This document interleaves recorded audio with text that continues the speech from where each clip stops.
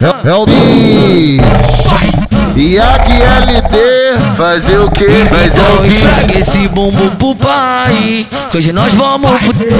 Tu não pode se esquecer. E depois que tu empinou, tu vai embaixo. Escorrega no caralho, menino. Então tu joga esse bumbum pro Yago.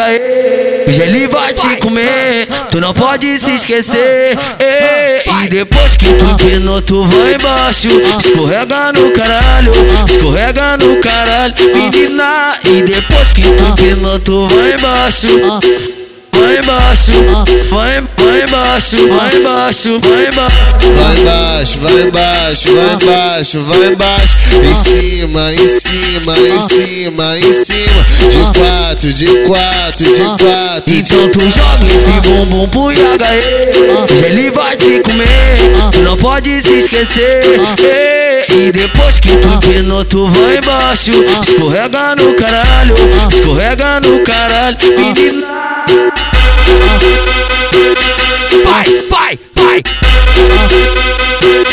Vai, vai.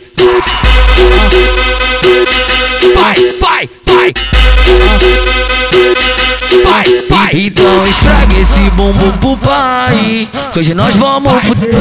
Tu não pode se esquecer.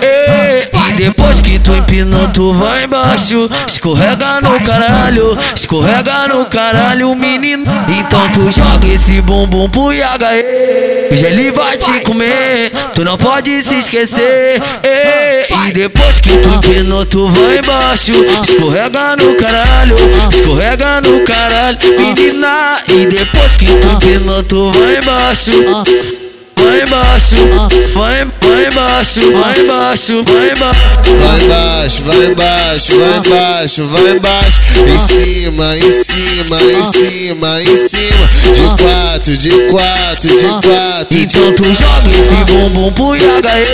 Hoje ele vai te comer, tu não pode se esquecer. E depois que tu empinou, tu vai embaixo. Escorrega no caralho,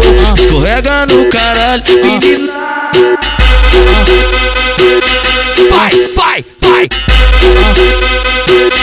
Vai, vai. Vai, vai, vai. Vai, vai.